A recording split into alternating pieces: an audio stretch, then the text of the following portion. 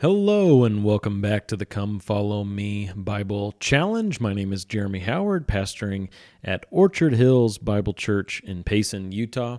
Thanks for joining me today as we follow along the curriculum schedule of the Come Follow Me Sunday School program produced by the Church of Jesus Christ of Latter-day Saints. We come to the book of Hebrews for the next 2 weeks. This week it's Hebrews 1 through 6. Next week, Hebrews 7 through 13. And so want to share with you some thoughts from a Bible church pastor about the book of Hebrews. And today we're just going to be looking at the opening verses. I want to keep it relatively simple. The opening 4 verses of the book of Hebrews, so much there. I say keep it simple, but in those 4 verses it's pretty intense. And so we want to slow down and look at that.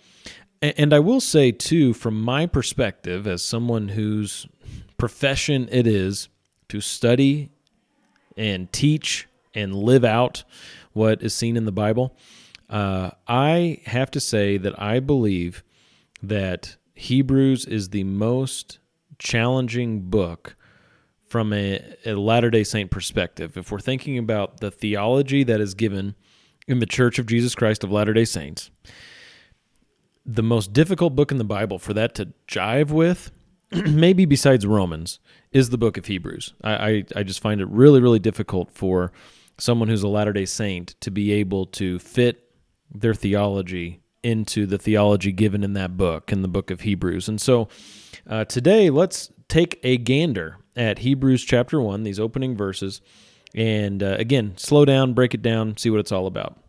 Hebrews chapter 1, verse 1, it says, God, after he spoke long ago to the fathers in the prophets in many portions and in many ways, in these last days has spoken to us in his Son, whom he appointed heir of all things, through whom also he made the world.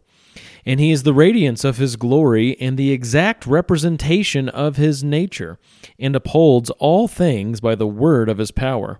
When he had made purification of sins, he sat down at the right hand of the Majesty on high, having become as much better than the angels, as he has inherited a more excellent name than they. All right, so it's clear to pretty much anyone who reads the book of Hebrews. I mean, this is something we can all agree on. In the book of Hebrews, the author is making the case that Jesus is better. Jesus is better than angels. Jesus is better than the prophets. Jesus is better than Moses. Jesus is better than, fill in the blank. He's better than anything. And this is what the author will get into throughout chapter 1 and the chapters that follow. Well, here at the start of the letter, he's really giving us the reason why this is the case. He's giving us the explanation of the fact, the explanation of reality. And then when he starts listing all these things that Jesus is better than, he's giving us the implication of that. So here at the beginning, it's bang, here's reality, here's truth. And then from there, here are the implications of that truth. So it's very important that we understand what the author's talking about in these opening verses. He says that God, after he spoke long ago to the fathers in the prophets in many portions and in many ways. So there were there was a diversity of ways that God spoke to his people, particularly spoke to the fathers, the patriarchs of the Israelite nation. He spoke to them in many portions and in many ways in the prophets. Well, in these last days, now that the last days have been initiated, the new covenant has been initiated, he has spoken to us in his Son. So, last days here doesn't have reference to the actual 24-hour period, the final 24-hour periods, because remember, this was written 2,000 years ago. And so he's not saying that Jesus is going to be coming back here in 3 weeks. These are the last days. He's spoken to us in his Son. He's saying that we have entered into this period now that signifies we're headed toward the end. All right, and it's a long period. These last days, it's a long period. Again, 2,000 years on, we're still in these last days, in these latter days, in this final time headed toward the end. Things have changed, and there's a lot more to come, but in that sense, we are in these last days. Okay, and he has spoken to us in his Son. Now, this is in contrast to what he said in verse 1. So here in verse 2, he's saying, in these last days, he's spoken to us in Jesus Christ, the Son of God. And that is in contrast with these many portions. Oops, I should highlight the many part. These many portions and many ways. So before, there was a diversity of ways that he spoke to his people in the prophets through many portions, many ways. Very diverse in the way that he would do that. And if you read your Old Testament, you can see that. Sometimes he would send an angel with the message. Sometimes he would speak audibly. Sometimes he would inspire the thoughts of the writer, and the writer would write down exactly what God wanted him to write down. There were just different ways that he did these things. And he did so in a multiplicity, if I could say that word. I don't know if I'm using that word correctly, but he did so in a multiplicity of prophets. It wasn't just one prophet. There were multiple prophets. Well, now in these last days, instead of many different ways through many prophets, he's speaking to us one way, in his Son. And I say he is speaking to us one way, but look how the author uses past tense. He has spoken to us in his Son. So it's like a new phase here. Again, we're entering these last days, or we're in these last days, and he has spoken to us in his Son. So right from the beginning, we see that Jesus is better than the prophets, and we see that the revelation that God wants us to have is wrapped up in his Son. We shouldn't be looking for portions. We shouldn't be looking for ways. We should be looking to his Son. We shouldn't be looking to prophets who have this new revelation from God for us all. We have all the revelation we need from God in his Son. Very important. And his Son is the one whom he appointed heir of all things, and through whom also he made the world. Jesus is the owner of all things. The Son of God owns everything. He owns the universe. He's the maker of the universe. He's the heir of it all. He's the maker of it all. Pretty amazing. And verse 3 now just comes as like a rush of so many theological truths that are important that it's a little overwhelming when you read it in one shot. So let's slow it down and break it down. And he, so continuing to talk about Jesus, is the radiance of his glory. And the his here is speaking of God the Father. So God the Son is the radiance or brightness of the glory of God the Father. Wow, that's intense. And he is the exact representation of his nature. The Son is the exact representation of the nature of the Father. There's a one-to-one similitude, another word that I'm not sure if I'm using correctly, like a one-to-one match here of the nature of the Father with the nature of the Son.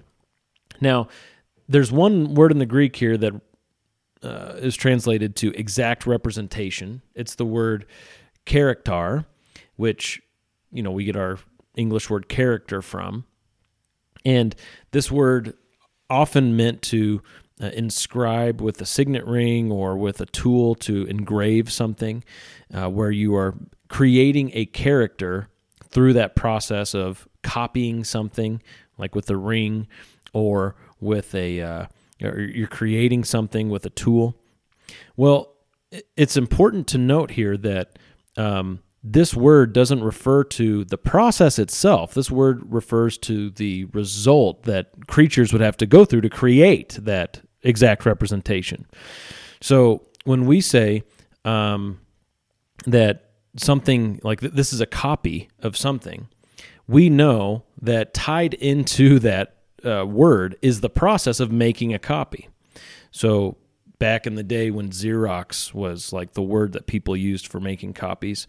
One of those misnomers like Kleenex, people will use the word Kleenex whenever it doesn't mean, or whenever we're not necessarily talking about the brand Kleenex, they just mean facial tissue. Some people would say, I think they would even use it as a verb, Xerox that, Xerox that, or I've got my Xerox here, referring to their copy. Well, we know that as creatures, in order to make a copy of something, there had to be an original, and then that original goes through a process of being copied so that the result is a second edition.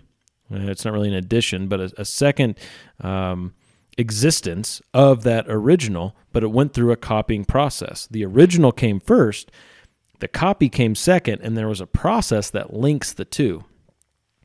With this, in Hebrews chapter 1, verse 3, when it says that Jesus is the exact representation of the nature of God, it is not saying that God the Father existed at a point in time without God the Son. But at a point in time, God the Father went through some sort of a process to make a copy of himself, and the result is the copy, Jesus, the Xerox. That Jesus is the Xerox of the Father.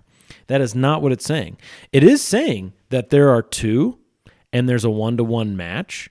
They share the exact same nature, that there's a sharing of the nature. But there was not a process that the Father went through to create the copy, Jesus. And this is pretty significant because there are different groups out there that will argue this way about the origin of Jesus was some sort of copying process or generating process where Jesus didn't exist, and then he was generated by God in time, and now Jesus exists as a copy of the Father. So Jehovah's Witnesses, for example, will talk about it this way, talk about this verse this way. There's actually a great debate that James White did with a Jehovah's Witness, whose name I'm not remembering. Let me look that up while I keep talking about other things, because it's a really good debate. The cross-examination in that debate is maybe the best cross-examination of all James White debates, in my humble opinion. And if you know anything about James White, you know that he's done a lot of debates, and his cross-examinations are usually very good. James White debate, Jehovah's Witness. Who is this guy? Let's see. And when I suggest that you check it out and you skip right to the cross-examination part, because it's just worth it. I mean, watching the whole thing would be great, but this is James White versus Greg Stafford. Greg Stafford is his name. And man, that cross-examination was really good. But what comes out in that cross-examination, let me pull up Hebrews again, is they're looking at Hebrews 1:3, and they're looking at this term, the exact representation of his nature. And Greg Stafford is basically saying, how do you get an exact representation of something else? Well, there has to be a process of copying. Or we say copying, but there has to be some sort of a process where you go from the original to now the additional one, who is the exact representation of the additional. Well, the word character here for exact representation doesn't refer to the process. The author of Hebrews doesn't have in view any kind of a process that the Father went through to create Jesus. Jesus is the one who made the world. He's not a creature. He's not a part of the world. He's not a part of creation. He's not a part of the universe. He is outside and over all created things. He is the creator. There was no process. And this will even come up with Latter-day Saints, because for Latter-day Saints, Heavenly Father has to necessarily precede Jesus. That Jesus, to be our elder brother, for him to be the first greatest creature of all creation, that means he had to be created at a point in time. He was first. And in fact, what you'll see, not just through some explicit teaching from Latter-day Saints, but also even in the artwork, like in statues and things like that, what gets taught here about Hebrews 1:3 and Jesus being the exact representation of the Father is that it has to do with a physical appearance. That Jesus is the exact representation, meaning he looks just like his Father who created him. So there was a creation process where the Father created Jesus, and exact representation denotes that they look the same. None of that is in the mind of the author of Hebrews. That doesn't fit with biblical theology. That doesn't fit with the book of Hebrews. That's just not what is being said. Nothing here hints at that, indicates that, teaches that at all. Jesus Christ, the eternal Son of God, is the exact representation of the nature of God the Father, meaning they share in the same nature and they have eternally. It says in the book of Colossians that Jesus has the fullness of deity. Well, the fullness of deity includes being eternal creator. If you are a creature who was created at a point in time, that's what it means to be a creature, you cannot have the fullness of deity. The very fact that you came into existence means that horse left the barn. You can never be the one who eternally exists as the creator of all things. Well, Jesus shares in the nature of the Father. And we find out, too, even in the book of Hebrews, that the Holy Spirit does also. In Hebrews chapter 9, I always get this confused. I think it's verse 14. It might be later on in the chapter, but let's look. Hebrews 9:14. Yeah, that's it. Hebrews 9:14. It says, "How much more will the blood of Christ, who, through the eternal Spirit, offered himself without blemish to God, cleanse your conscience from dead works to serve the living God?" The Spirit, the Holy Spirit, is eternal. That means he's not a creature. That means he, too, shares in the nature of the Father. And notice here, too, we're talking about him separately from the Son. The blood of Christ, so Christ being one person, he offered this blood, he offered himself through the eternal Spirit. So these are two distinct persons who are sharing in the same nature. And he offered himself to God, and that's God the Father in this context, just like it is at the start of Hebrews. So even just in this one verse, you have the Trinity, the Son offering himself through the eternal Spirit to God the Father, all sharing in the same nature because all are said to be eternal. And Jesus, just as the Holy Spirit, is the exact representation of the nature of God the Father.